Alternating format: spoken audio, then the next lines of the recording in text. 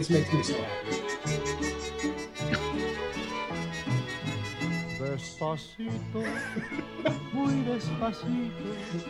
So my wife and I were taking a walk around Fresh Pond this morning before I was kind of going out and going to visit the Counts, and she was asking what we were going to play for the opening of this episode, and I was explaining what the episode was, and I said, well, Adam really wants to hear Justin Bieber, and obviously I'm not going to play Justin Bieber. I have a moral objection and I don't want to get sued. So I found the next best thing, and I actually started Googling Despacito waltz, Despacito polka, Despacito accordion.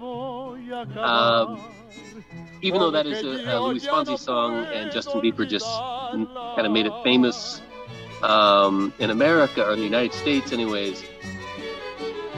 But I came across this song called Muy Despacito, and it connects, this is by this cat by the name of Pedro Infante, which I've never called a Mexican folkloric singer and actor cat, but I've always wanted to describe someone as this cat. He was an actor in Mexico. He's from the region of Sinaloa, the province of Sinaloa, the state, from a town called Mazatlan. And he is singing a famous ranchera song. And what makes ranchera so cool, and what connects ranchera with Spain and with Alsace, is that rancheras were a combination of obviously Spanish music from Spain, more of kind of folkloric music, but there is some influence of the Romi people, or the which are the people from Eastern Europe and Arabic people that created flamenco, and you can get that with some of the chord changes. But the rhythm is Viennese waltz, which you see a lot in obviously Switzerland, you see it in Austria, you see it in Poland, in Germany, and in France, in particular Alsace. And there is a huge German connection and French connection. The big holiday we talk about is the Cinco de Mayo, and that was a battle, the Battle of Puebla, fought against Maximilian, who was French. And so you have all these different cultures in Mexico that, once again, like Spain is an amalgamation of different cultures, Latin America is as well. And I thought it'd be really fun to start with something that would make my mother belt out loud with such joy and heartache in her voice. And that's exactly what that song is there. That's a very long way of explaining that, but that's what that song. That's all. That's kind of on brand for you, though. That's what you do, so it's okay. It's all good. But what I took from that, just to kind of take that into a more succinct point, is that we have this, Mexican folk singer hybrid song, right? That connects Spain and Alsace and Mexico, and Justin Bieber. Ipso facto, transitive property, Manny actually likes Justin Bieber and is not morally opposed to him. So that's what I took from that. When I was 17, I found my first love. Is that how it goes? Something like that? Yeah. Yeah. Oh, man. So that was Manny Gonzalez, obviously. I'm Adam Cataldo. This is Bottom of the Bottle. Thank you all for listening. Again, 9, 11, 13. Those of you who are not my mom was thanked on Instagram last week, even though we established that she doesn't listen, which was awesome. She did not see that, but that's okay.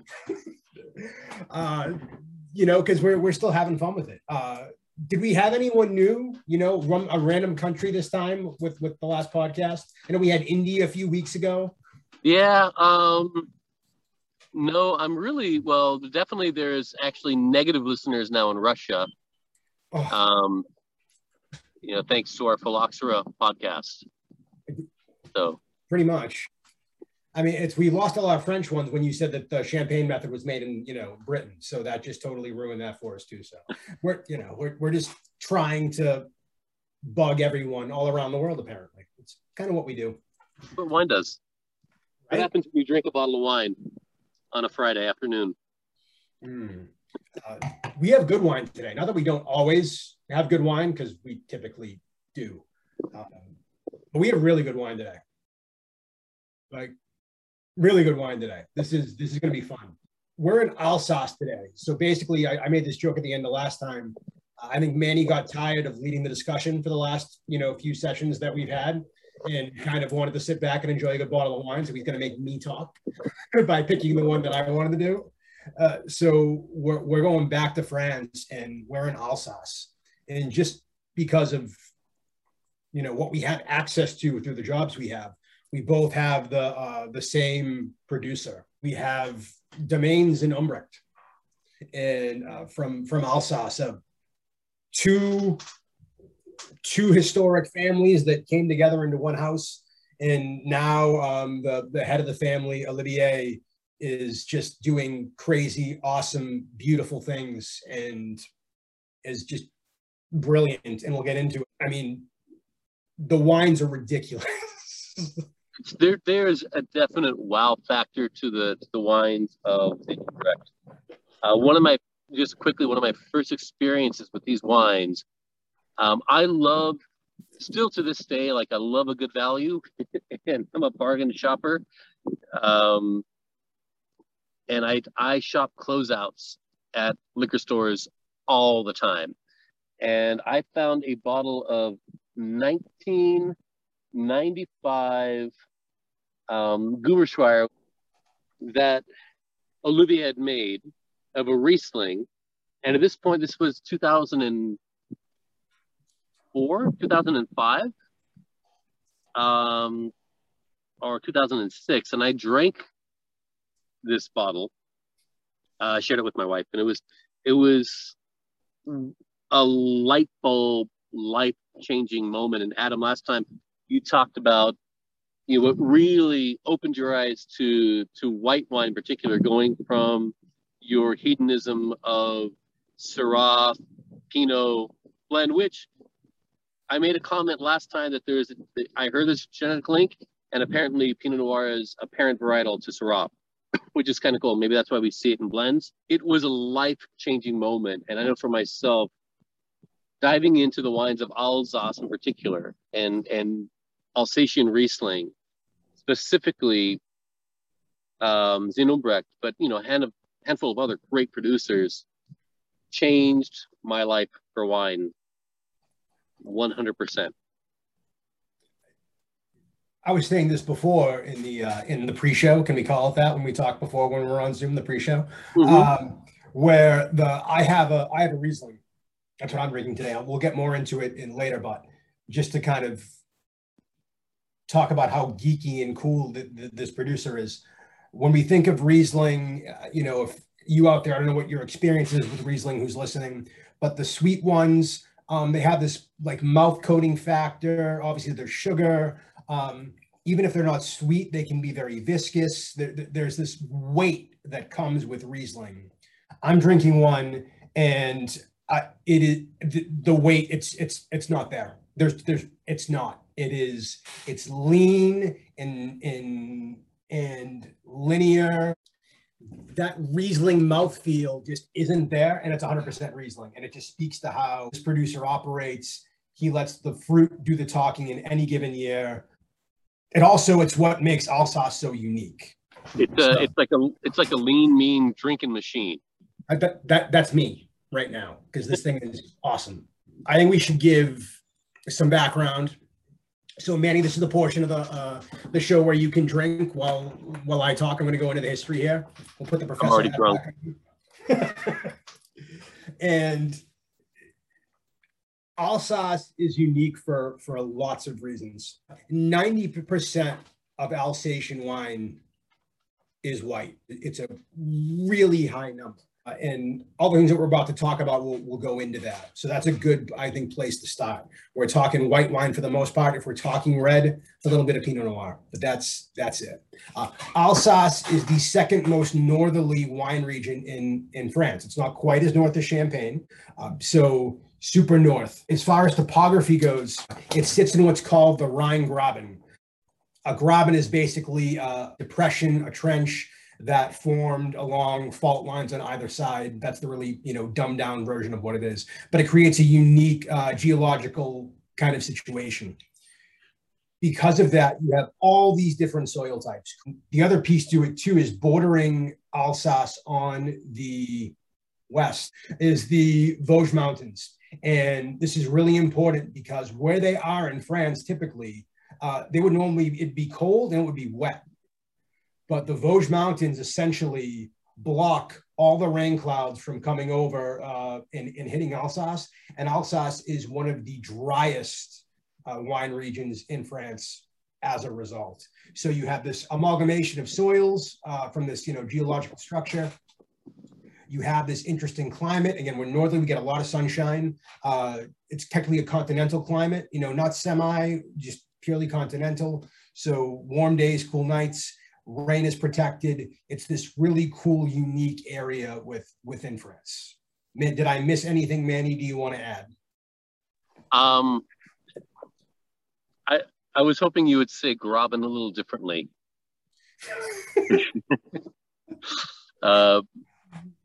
With more like a Graben, no, I mean. Have you heard my accent? I can do that. Have you heard my accent? Yeah, guy, it's a Graben. Graben kid. Why? No? It's a Graben kid. No, absolutely. It's such a unique, it's like one of the driest areas of France. And basically, if you think of like a souffle, how it was created, and it's super old. Like it's, 300 million years ago, you had these little mountains, and then it became kind of an inland sea, and then it rose up. And you also see this in Le Vars Valley, which is the valley that sits in between the Jura and Burgundy. This is the Saône-Graben, but it's the same thing. And you create this rain shadow from the Vosges Mountains, going all the way down across the Rhine, and then you have the Black Forest, which keeps humidity out in Germany. It's unique. We have volcanic soils. We have granite. We have schist. We have sandstone. We have limestone. We have marl. We have just clay. We have loam. We have loess. We have sand. I mean, we got everything kind of in a hodgepodge. It's really, really unique and really special. So you combine that interesting geology, topography, all that stuff with the history of the region as well. And again, the story it gets more and more unique. We have at least record of the vine going back to 280 when we had Romans floating around and the monks of Saint Hilaire. I'm sorry. I'm looking at different notes when I say that. That's Champagne. Ignore that, and Limoux and all that stuff. Someone's been drinking. Yeah. Not enough. But we still, the 280 part was correct. We still go back to 280 with the Romans.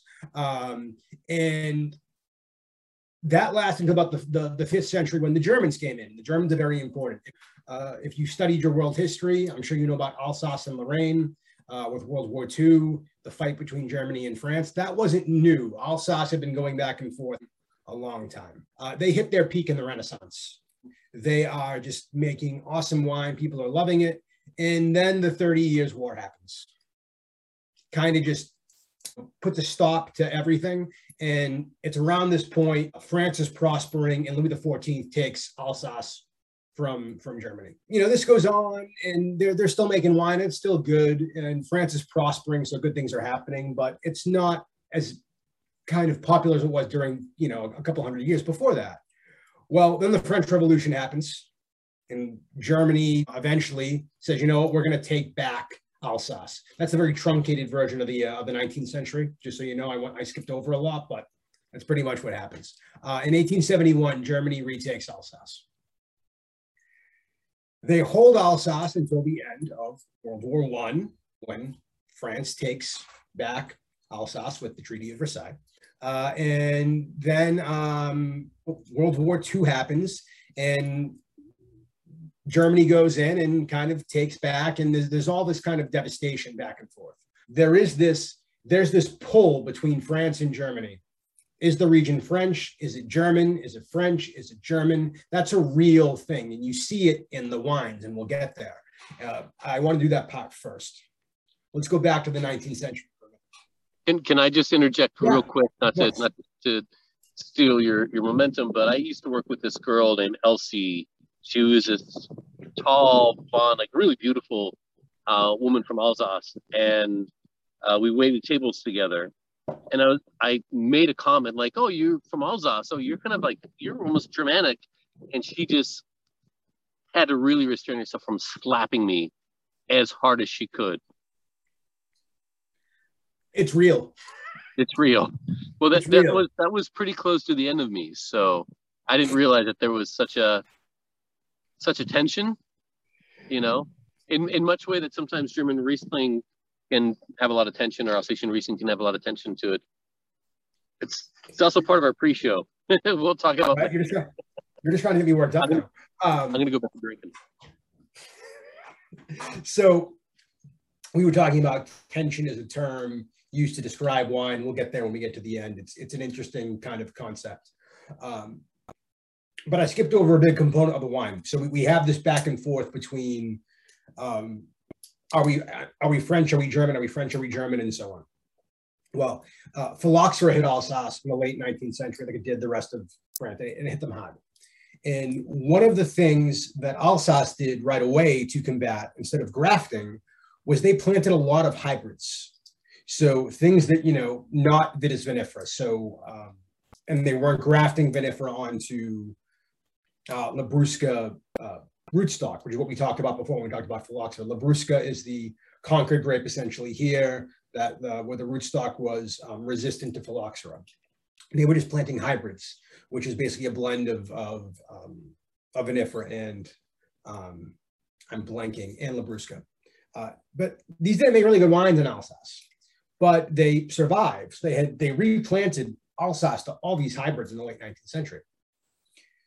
And then they were ordered after World War I to replant into, you know, pull out the hybrid vines and plant vinifera, plant indigenous varietals. But, you know, the French government wasn't exactly in a place to be enforcing anything at that time. And then World War II happened. So there wasn't a lot of pressure to do so. Germany came in and told them just, you know, harvest as much as you possibly can. The war ends. All these hybrid vines are still left. France has Alsace back after World War II, and they begin to say, okay, you know what, Alsace, we didn't really put the pressure on you earlier. We're not going to allow you to have AOC status if you don't replant. You're not going to have the same sense of place identity as Burgundy gets, as Châteauneuf-du-Pape gets, as Bordeaux gets, unless you pull all these hybrids out and plant things that matter. So we had World War I, we had the worldwide Great Depression that happened afterwards, you have World War II, and you have all these poor farmers that are told, you know what, you have no money and your land's been ransacked and you've gone back and forth, like you had all this nonsense happen in the past 25 years. You have to yank up all your crops and replant, which is a big deal because it takes a few years to get fruit that produces a good quality wine. You might get some fruit after, you know, 2 or 3, but it's not going to make the best wine. But they backed them into a corner. They had to do this. So that's kind of where we got the modern framework of Alsace, for all intents and purposes, is this post-World War II forcible replanting to indigenous varietals, except the Riesling, which is not indigenous to Alsace, it's indigenous to Germany. Again, the France, you know, are we French, are we German, what are we? And Riesling is the most widely planted grape in Alsace, I believe, outside, maybe in southern France, and Manny, you can correct me if I'm wrong, but I believe it's the only area in France where the most widely planted grape, well, that's not because Grenache and the Rhone, that wouldn't be accurate. The most widely planted white grape, maybe that's it, in the region is not indigenous to France.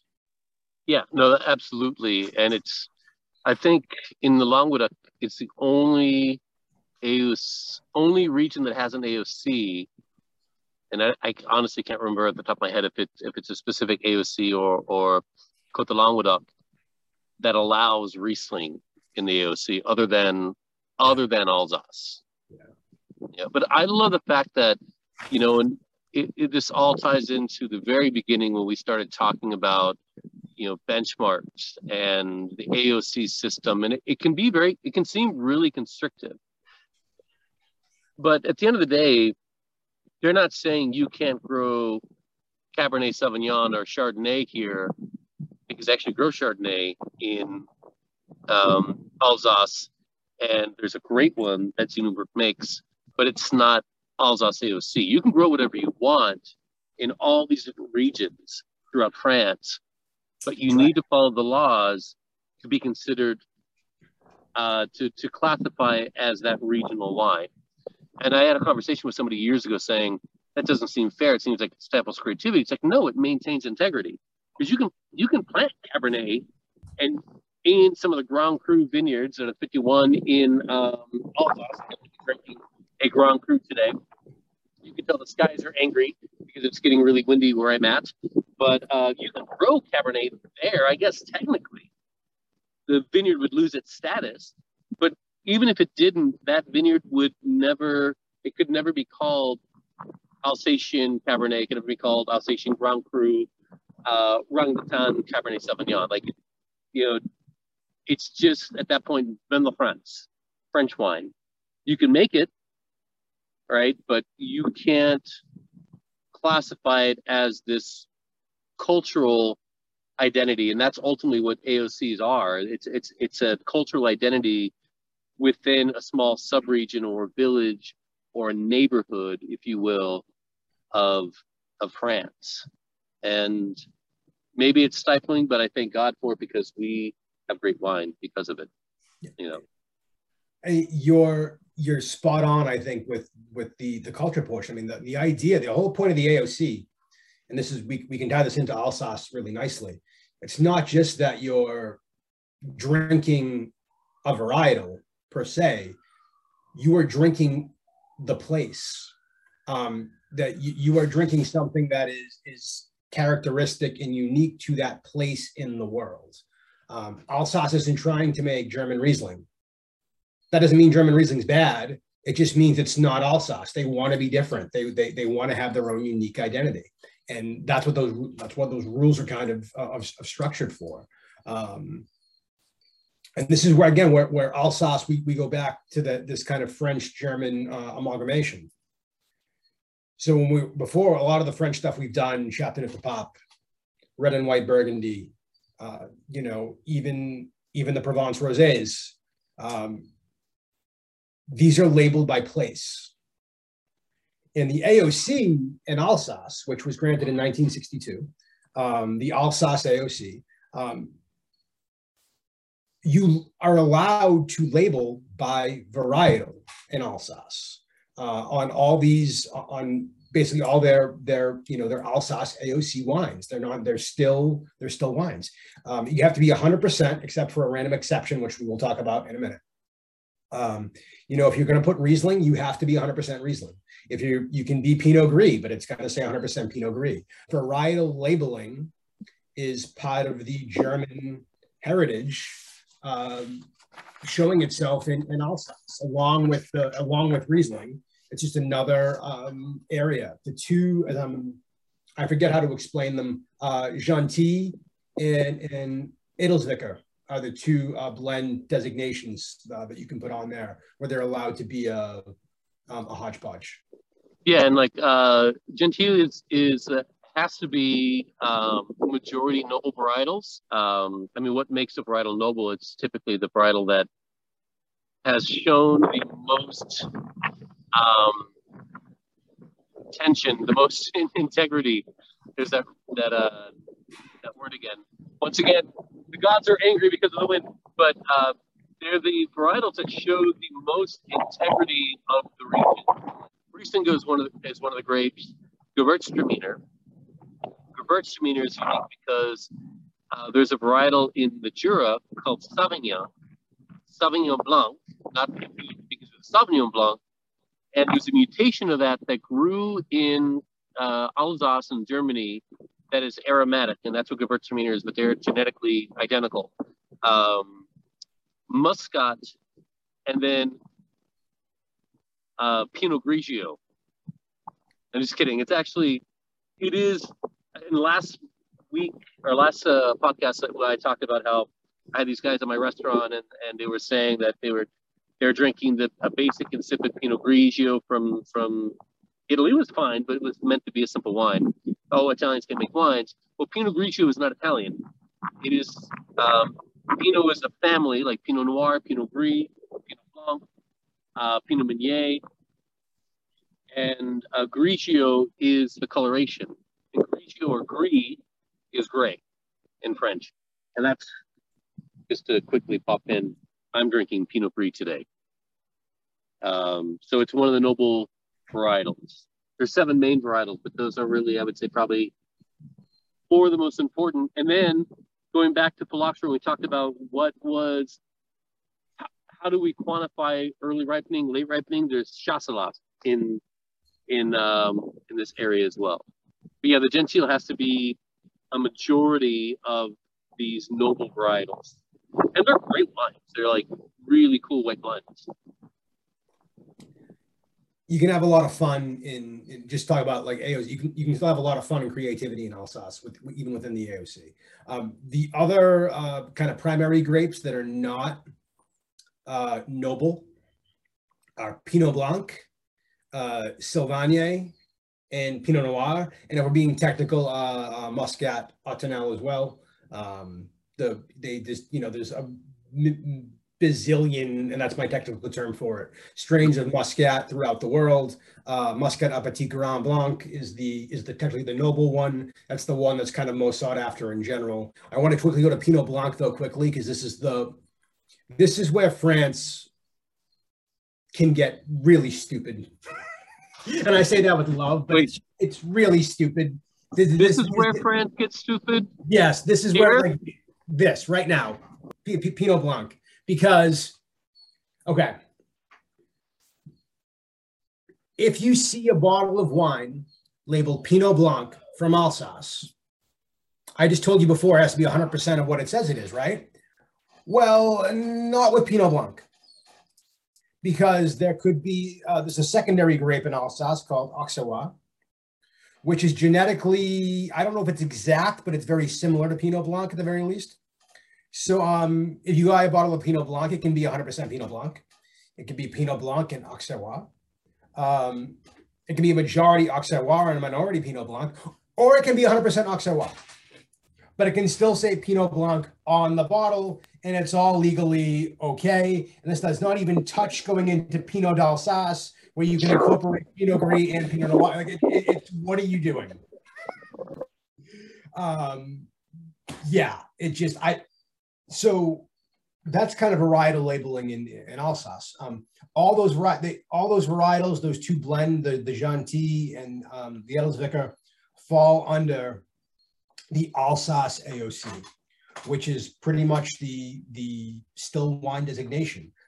Unlike other places, I talked about, especially Burgundy, I talked about how we have, all those soil types. You would think there'd be all these funky different, levels of the AOC that there aren't really. Alsace AOC, if you want to use a commune, you can attach communes to the Alsace AOC, but it's not a distinct AOC. If you have a certain parcel of land that you think is unique, we call it a ludi. If you would like to reference a ludi on your label, you're absolutely allowed to do that and say, hey, look, my wine comes from this very specific spot that does not have Grand Cru status, but we think is unique and so on. It's still Alsace AOC. So that Alsace AOC is really, it's not all encompassing, but it's a large swath of what's grown. Cremant d'Alsace is the sparkling AOC.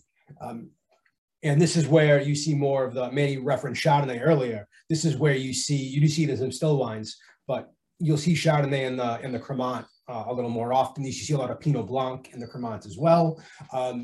It is, we're 9 months on lees. We're very much like the other Cremants throughout France. Friendly reminder, Cremant is Champagne method sparkling wine outside of the Champagne region. I would call that British method, since they came up with the sparkling. We won a couple of weeks. We were so close to being allowed back in France. Maybe I am. You're not. They're not going to let you back in, Manny. I know. At least I drink well when I drink French, so that's, right? That's the key. Now that I've lost my train of thought because we just completely, ruined AOCs. The AOC designation. AOCs. For Cremant, the only kind of cool note, if you're making a rosé Cremant, you have to be 100% Pinot Noir, which you can't just, you're not just dropping some, red wine into your Cremant to make it pink and calling it, rosé. You actually by law have to be 100% Pinot Noir. So I think that's kind of cool. So you have those two. And then you have the Grand Crus. So in the last 15 years, the Grand Crus, even though they were established in the 1970s, they are now each their own AOC. So Alsace actually has 53 AOCs, 51 of those being Grand Cru. So the Grand Cru are most of the time monovarietal wines. So we're only using one item, but there are two exceptions to that rule. Capricop is one of those. The majority has to be Gewürztraminer, but then there is a blend. I cannot pronounce the other one. It's like Altenburg, de Bergheim. I don't know. I mean, if you thought I said Graben wrong, I just butchered that. So, but those, which is going to be a majority Riesling, but those are the two kind of exceptions, and those have to be one of the five nobles. Except again, another exception, unless we're talking Zotzenberg, where you're allowed to use Sauvignon, because again, what's France without having an exception?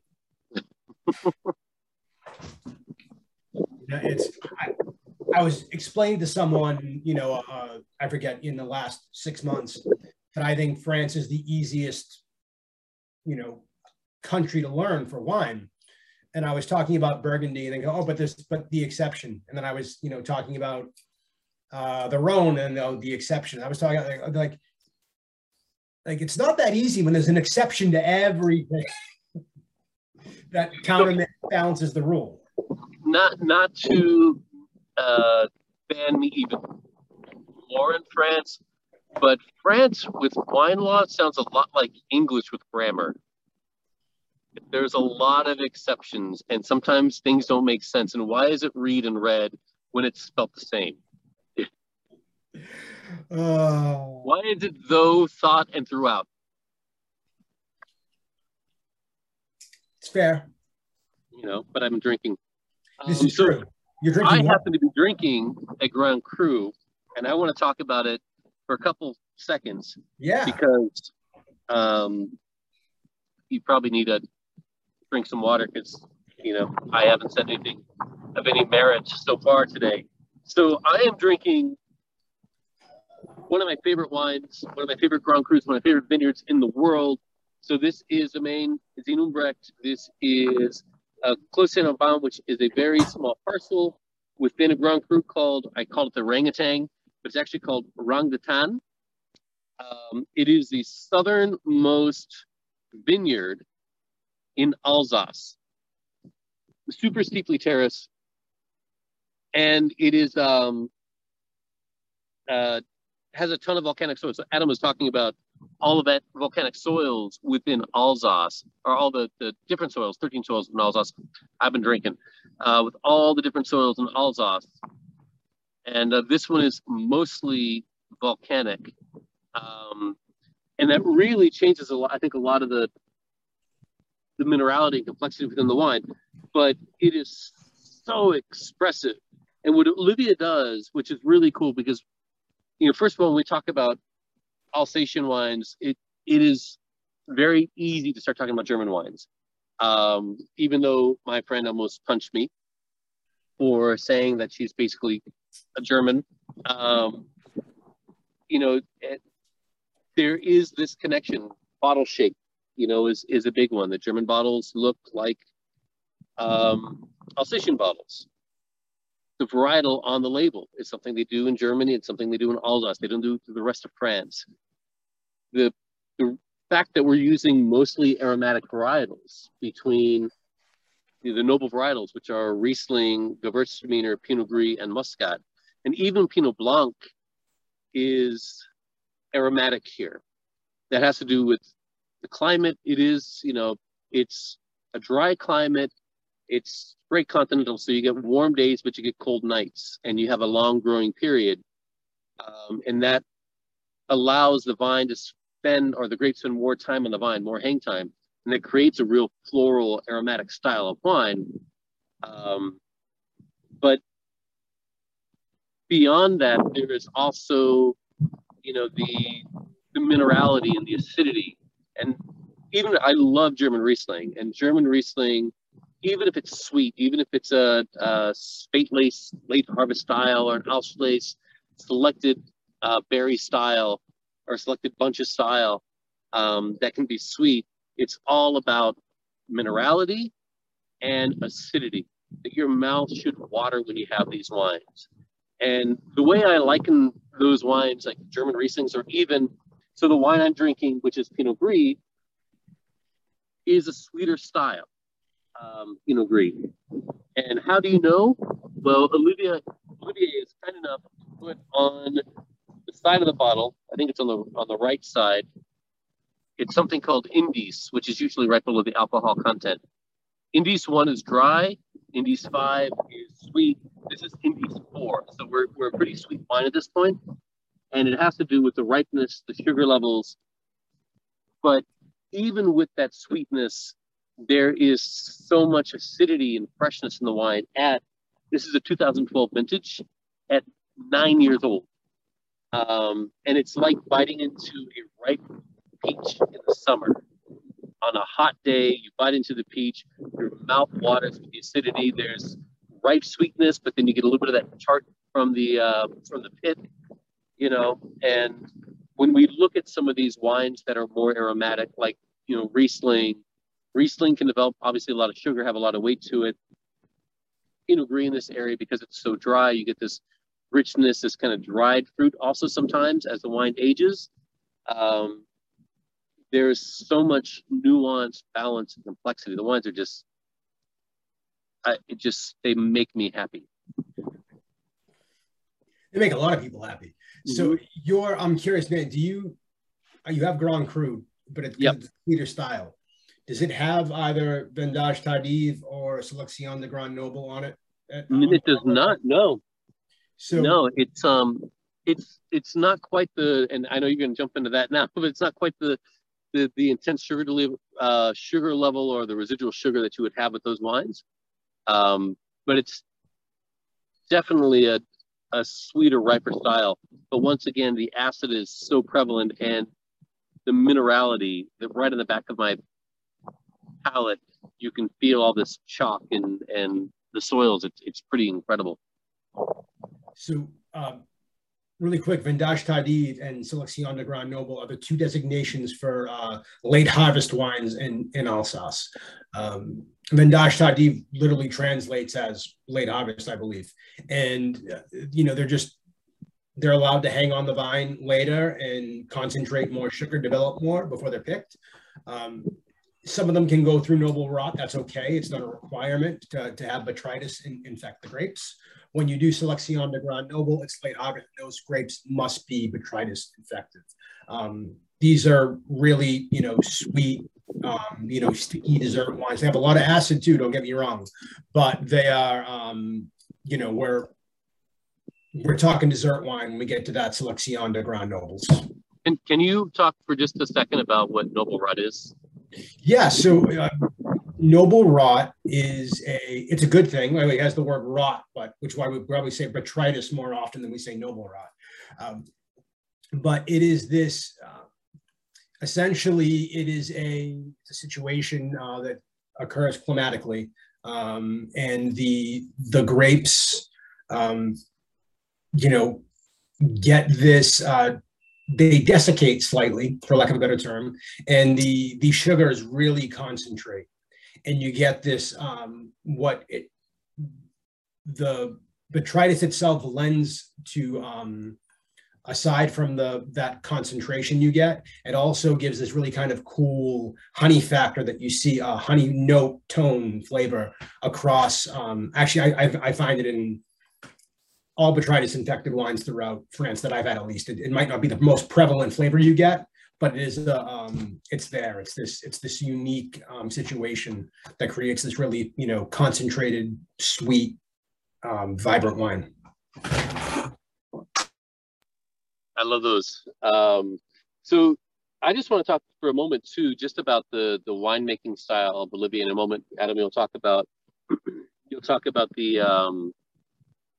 the Riesling, but you know, oftentimes when we think about Alsatian wines, German wines, we don't really talk about oak very often. We think about stainless steel. There's a lot of minerality. Some people want to preserve that freshness, but Bolivia ages all its wines in oak. Now, this wine has been aged in oak that's like 50 years old. So it is not adding any oak aroma. It doesn't smell like oak. It's not oaky buttery. The wines don't go through malolactic fermentation because it's, like, first of all, it's way too cold. His fermentations take a long time. They are not quote unquote natural wines, but he doesn't really intervene in the winemaking. When the fermentation is done, the fermentation is done. So we have these big, giant, large oak vats. Every oak vat looks different. Every oak vat is super old. They don't impart any oak aromas. It's really allowing the oxygen to integrate with the wine and to give the wine more complexity, to really help the wine develop in the barrel through fermentation, and then extended time in the bottle. But the wine has just such beautiful fruit aromas to it. You know, it's really floral. Once again, it's minerally. There's the oak I pick up right up on the finish, and it's almost like having toast, like a brioche, toasted brioche with butter and apricot jam and a little bit of like truffle salt. Ooh. And it's so good. This actually, if you want to know really good little kind of midday lunch, having a glass of wine, take some brioche, toast it, add on some butter, a really good quality butter, not margarine. Add in some apricot jam or orange marmalade. Fry an egg, put it on top, add tarragon and a little bit of like a truffle salt on top of it. And just, when you cut into the egg yolk, all the egg yolk goes everywhere, and you mix it in with butter and the jam. It's really good. You know, that's not fair because I can't eat that now because I don't have any of those things at home. So I'm in the woods. I can't eat that either. I can lick a rock. I'll get the minerality from the wine. So true. Like, not just because you said that. If you're out there, like, you know, what do they mean by minerality? That is one of the ways you can kind of pick up on what we're saying. Like, there are people who go out there and lick rocks. It's just like when we talk, you know, when somebody talks about a wine tasting like graphite, because they probably chewed their pencil often when they were young, and they have a distinct memory of what, you know, pencil lead tastes like. And it's, we're not making this stuff up. Like, these are actual flavor compounds. If you don't get them, it's okay. Not everyone is Manny and just walks around nature loving rocks and, you know, licking them in public. So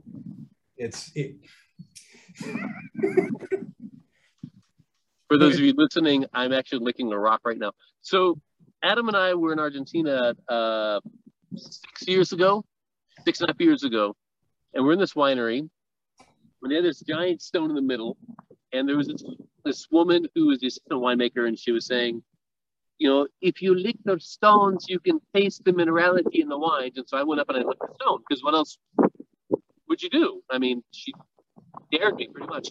But when we actually sat down and we started tasting the wines, I could taste that minerality in the wine. You know, so yeah, don't be afraid to lick rocks. You know, and he hasn't stopped licking rocks since. It's pretty much, you know, we accept him for it. It's okay. You know, he accepts my accent. I accept that he licks rocks. You know, I like rocks. Trade. Can you tell us about what you're drinking? Because I'm really happy with my wine. I'm really bummed that we're not sharing the wines together. I know. Because I also I have another bottle I'll share with you soon. But I haven't had that vintage, but I love that wine. Yeah, so I have DZH's Riesling Roche Grand-Teak 2018. And this actually also comes from a Grand Cru vineyard in Alsace called Brand. It's declassified though. The Grand-Teak, this is coming from the granite soils in that Grand Cru vineyard. It's Riesling. As I said before, it's still blowing my mind even as it warms up. I don't get that viscosity that I'm just so used to looking for when it comes to Riesling. This is bright, it's crisp, again, it's linear. That minerality is just like it's everywhere. You still get some of those distinct flavor notes that you get from, you know, those stone fruits that you get from Riesling. It's Riesling without that viscosity, which is, again, that's terroir, that's the vineyard. That's Olivier Ambrecht, you know, that's how he makes the wine. You know, Manny mentioned that he lets it, you know, it's minimalist winemaking. The wine I have, he let ferment for a year. So whenever you're, you know, if you're in the industry or if you're not and you're looking at, you know, fermentations take, you know, anywhere between 10 and maybe 25 days, you know, even if they're controlled. You hear about these controlled fermentations where they're controlling the temperature because they want to elicit certain aromas from the grapes and so on. Even those controlled fermentations don't, you know, maybe a month. This took a year because he's so minimalist. He goes down, it's fermenting. Oh, it's not ready yet, walks away. No, it's not ready yet. He walks away. These cellars in Alsace are so cool. It's this natural, cool fermentation that takes a long time. And the wine is done when the wine is done. In Olivier's mind, he's not fermenting to something. He doesn't have a thought in mind beforehand that he's making a wine for. Right, so he's not like, you know, I'm going to make, you know, this wine. You know, I want it to have, you know, I'm going to make it sweet this year. You know, because the grapes, nope. He ferments it until the wine has decided it's where it's supposed to be, and that's when he stops. And that's really geeky and that's really cool. He'll actually, if the wine is not done yet, and this hasn't happened in the last 4 or 5 years, I think. Correct me if I'm wrong, Manny, but what he'll do is if he's making, you know, I have a 2018. So if he's making the 2018 Riesling and it's in barrel and, you know, it's been a year and he's like, yeah, this just isn't done yet. And he has the 19 and he thinks the 19 is ready before the 18. He'll release the 19 before the 18 and keep the 18 in barrel because it's not ready yet. Like he's letting the wine decide, for lack of a better term, when it's reached the point of what it's supposed to be, what it's meant to be. And that's just, one, it must be nice because he has the income where he can do that, right? He has the ability to do that. But also that's the real romance of wine. Like it's what he's doing, you know, it's not just a story being made up, it's what he actually does. It's what makes the winery so special, what he does so special. Yeah, absolutely. And, you know, I know that there's some years when we get our allocations of Zinubrecht, and there's no Riesling. We got everything else, but no Riesling. Everyone's like, "Well, we want the Riesling." Well, it'll come out next year. you know, or maybe 2 years from now, we'll get the Riesling, or he just won't sell it. You know, it just like, you know what, it just wasn't developing the way we wanted to develop. So we're not gonna sell it. And, you know, wine is a business. And it's to have that foresight when we talked about brands all the time, like Champagne as a brand, you know, the Côtes du Rhône as a brand, the concept of Châteauneuf-du-Pape as a brand. You want to protect the identity. And the whole idea of the AOC system is to protect the brand of that village, of that region. This is who we are in Alsace. This is what we do. And I don't think anybody, and I would say this is the one time I make a statement like this, and everyone from that region would agree with me 100%. I don't think anybody does that better than Olivier and Sine Hubrecht. I mean, it's just, he's such an ambassador for this region and these wines. And the brand vineyard, I mean, that's a Grand Cru vineyard, right? That is, what you're drinking is, we're not talking about a wine that's $150 a bottle. You know, it's probably like, you know, $35, $40 a bottle. It's an expensive bottle of white wine. Granted, it's not an everyday thing, but it is an experience. And there's such, you know, nuance, complexity, tension, going back to that word again, within those wines. I haven't had the 18, but I had the 16, and I've had the 17. And they are, without a doubt, for me, other than that 1995 Gruberschweier I had, you know, 15 years ago, the best Rieslings I've ever had. And to me, it kind of begs the question of, you know, when we talk about Riesling, and, you know, for Alsace, Riesling is such an important variety. We have the other three grapes. I'm drinking Pinot Gris, and I think my favorite wines from Olivier are his Pinot Gris. Personally, because it's so expressive, it definitely ain't Pinot Grigio at all. I mean, it's just, you see what the bulk consumption can do with this varietal, and what the artist can do, and it's paint by numbers versus Picasso, you know, and this is Picasso. But, you know, when we talk about, you know, Riesling is such a unique varietal, because it's the varietal that when you start getting into wine, maybe you'll like, because you find that it's sweet, or you drink sweet Rieslings. In the United States, we get a Riesling, it's typically a sweeter style. And then you really start getting into wine. You start liking drier wines. You start tasting things like Chablis. You're like, oh, this is really great, unoaked, minerally Chardonnay. I like wines like this. And you start drinking wines from the Loire. Then you have Albarino and all these different things. And you think of Riesling as being this very simple, sweet, training wheels kind of wine. But that's not the case, because the most expensive wines in the world are not Grand Cru Burgundy. They are these small little half bottles of oftentimes German Riesling that might be hundreds of dollars a bottle for a half bottle. And the winery loses money to make them, you know, because there's such care and integrity in what goes in that wine. So a fun geeky science fact. First of all, brand, I think, means fire, because it's the warmest vineyard, even though Rangs-des-Tannes is the most southern. Brand is, I think, the warmest vineyard in Alsace, or the warmest Grand Cru. But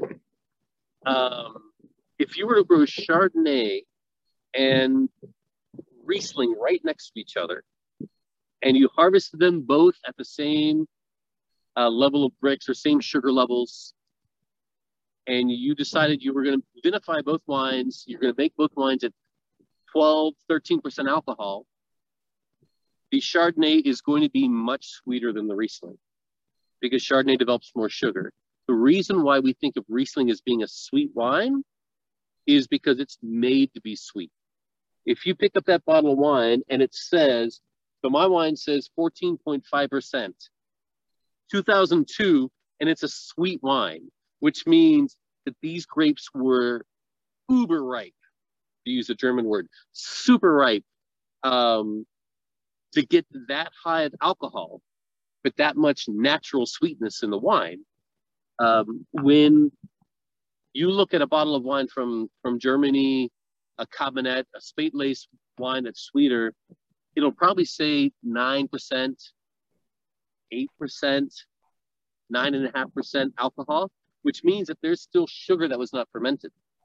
And that's why we think of Riesling as being sweet. And that style of Riesling only became popular in Germany, I think, after the First World War.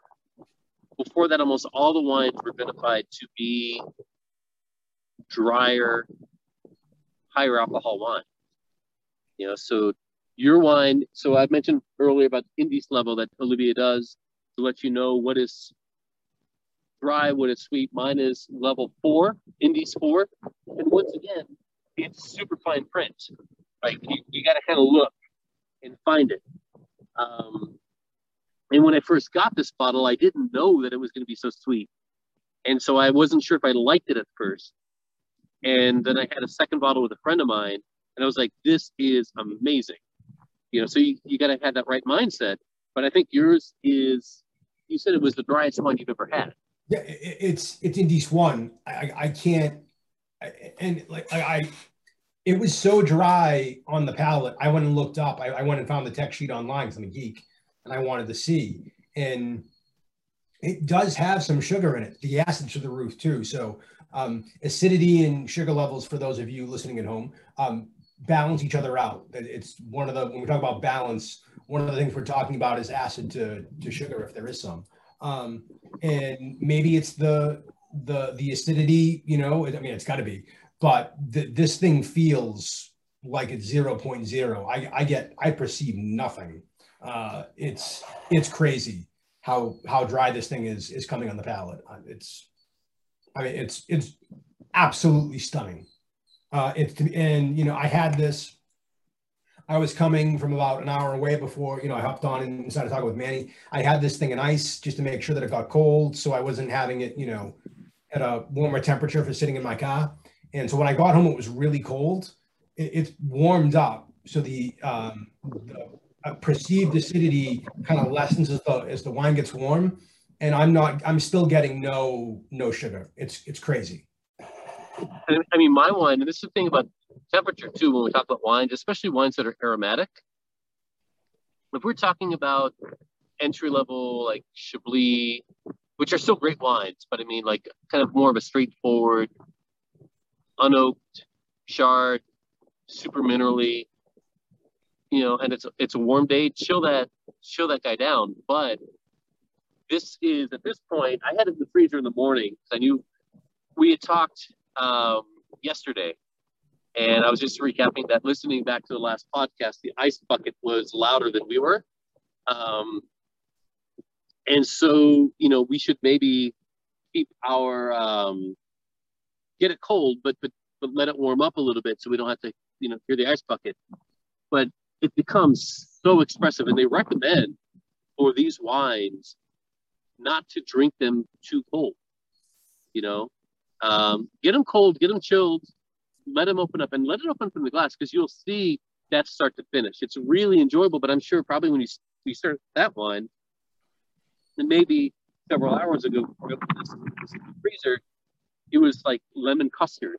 And now it's like dried apricot and jam and truffle and all these different things. It starts to open up, and it starts to develop, and all of a sudden you start getting the minerality, and you really get the complexity of the wine, you know, once you start doing it. And I think no grape more than Riesling. I think Riesling is the greatest grape. And all my friends who are just getting into wine, or like to drink wine but have never experienced grape Riesling, always think it's just a cheap wine. It's wine. But wine people will tell you their favorite wines in the world are Riesling, and oftentimes sweet German Rieslings, or Alsatian Rieslings, and then Burgundy. That is, if I could only drink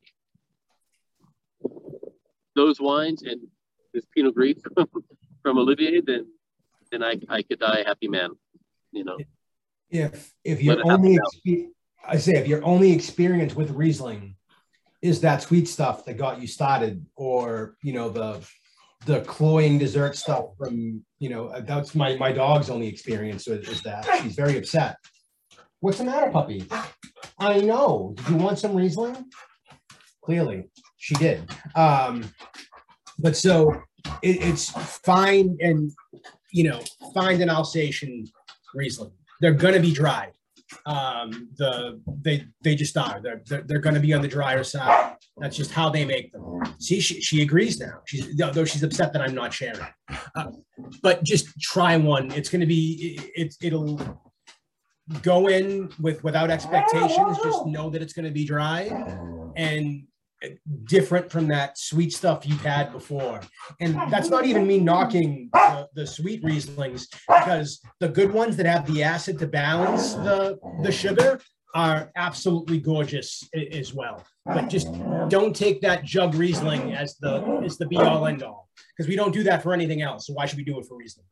Well, absolutely. I mean, there's a reason why it's a noble varietal, and it is a cool climate varietal. So, you know, Alsace is, it's the driest area of France.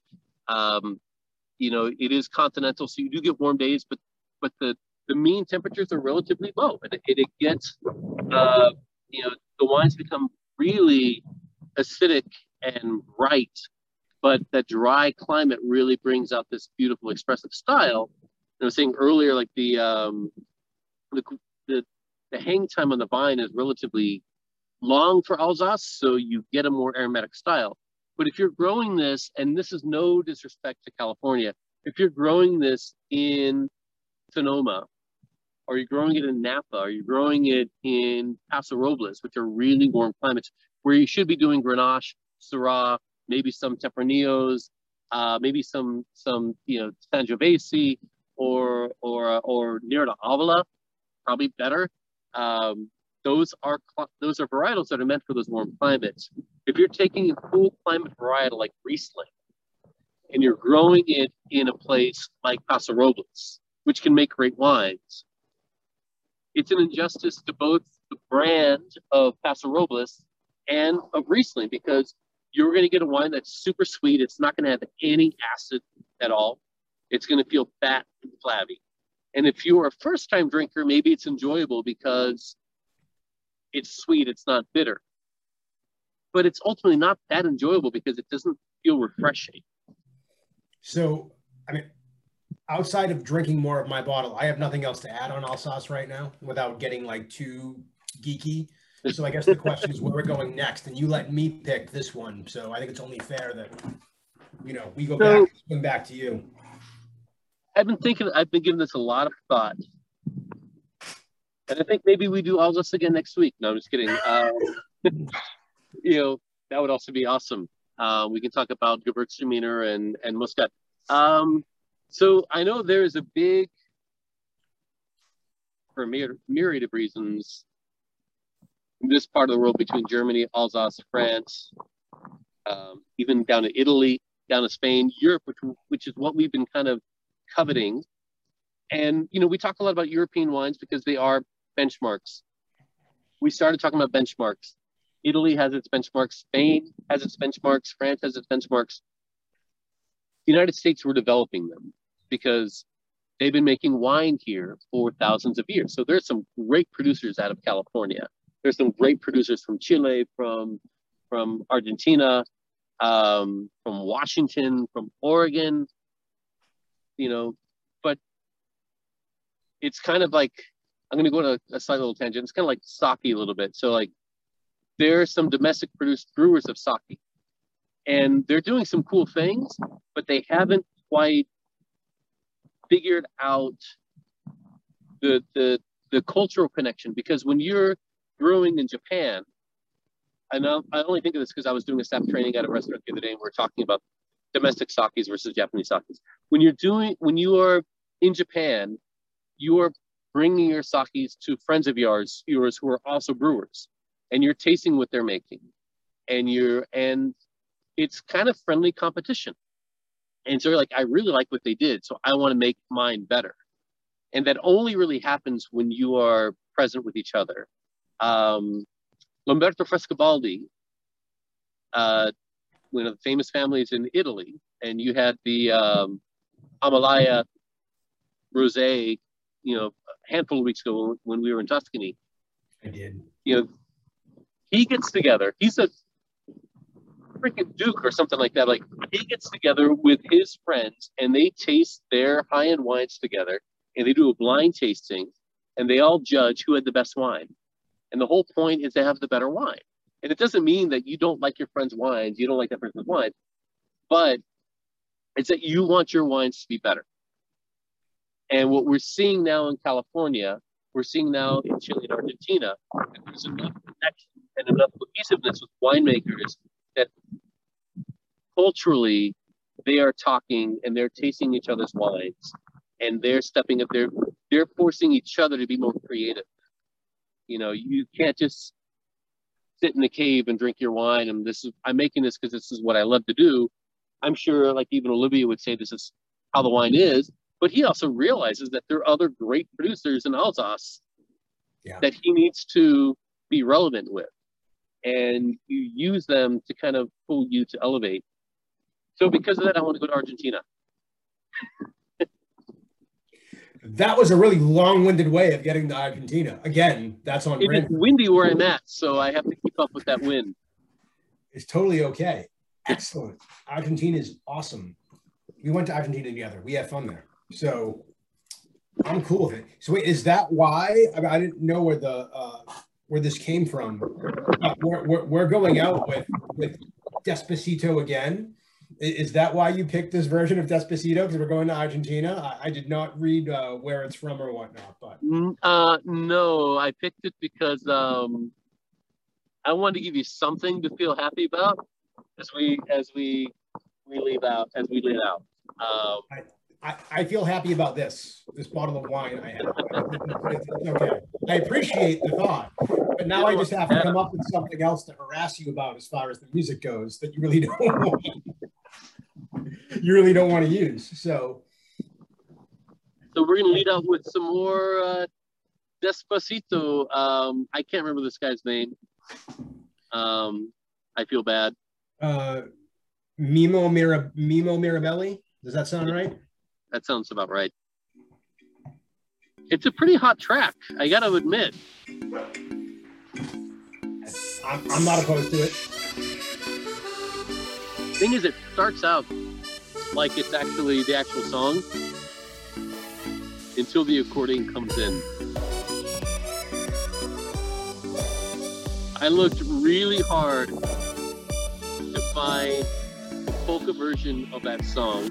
I started Googling Justin Bieber polka, but I wanted to find that Spanish connection.